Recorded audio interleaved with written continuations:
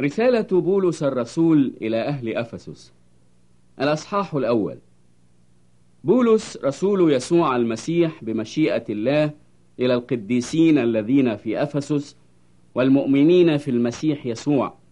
نعمة لكم وسلام من الله أبينا والرب يسوع المسيح.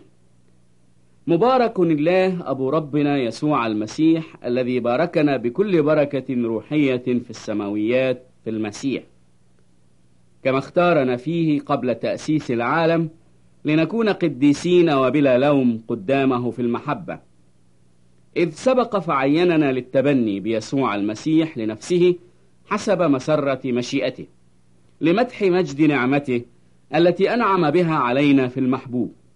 الذي فيه لنا الفداء بدمه غفران الخطايا، حسب غنى نعمته التي أجزلها لنا بكل حكمة وفطنة، إذ عرفنا بسر مشيئته حسب مسرته التي قصدها في نفسه لتدبير ملء الأزمنة، ليجمع كل شيء في المسيح، ما في السماوات وما على الأرض، في ذاك الذي فيه أيضا نلنا نصيبا معينين سابقا حسب قصد الذي يعمل كل شيء حسب رأي مشيئته، لنكون لمدح مجده نحن الذين قد سبق رجاؤنا في المسيح، الذي فيه أيضا أنتم إذ سمعتم كلمة الحق إنجيل خلاصكم، الذي فيه أيضا إذ آمنتم ختمتم بروح الموعد القدوس، الذي هو عربون ميراثنا لفداء المقتنى لمدح مجده.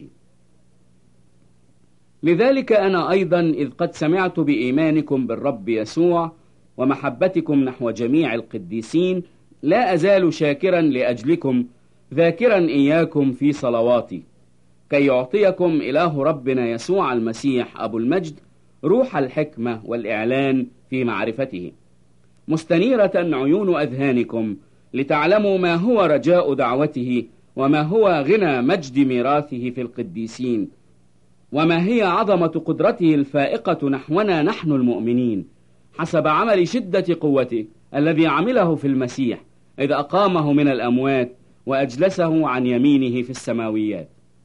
فوق كل رياسة وسلطان وقوة وسيادة وكل اسم يسمى، ليس في هذا الدهر فقط بل في المستقبل أيضا، وأخضع كل شيء تحت قدميه، وإياه جعل رأسا فوق كل شيء للكنيسة التي هي جسده، ملء الذي يملأ الكل في الكل.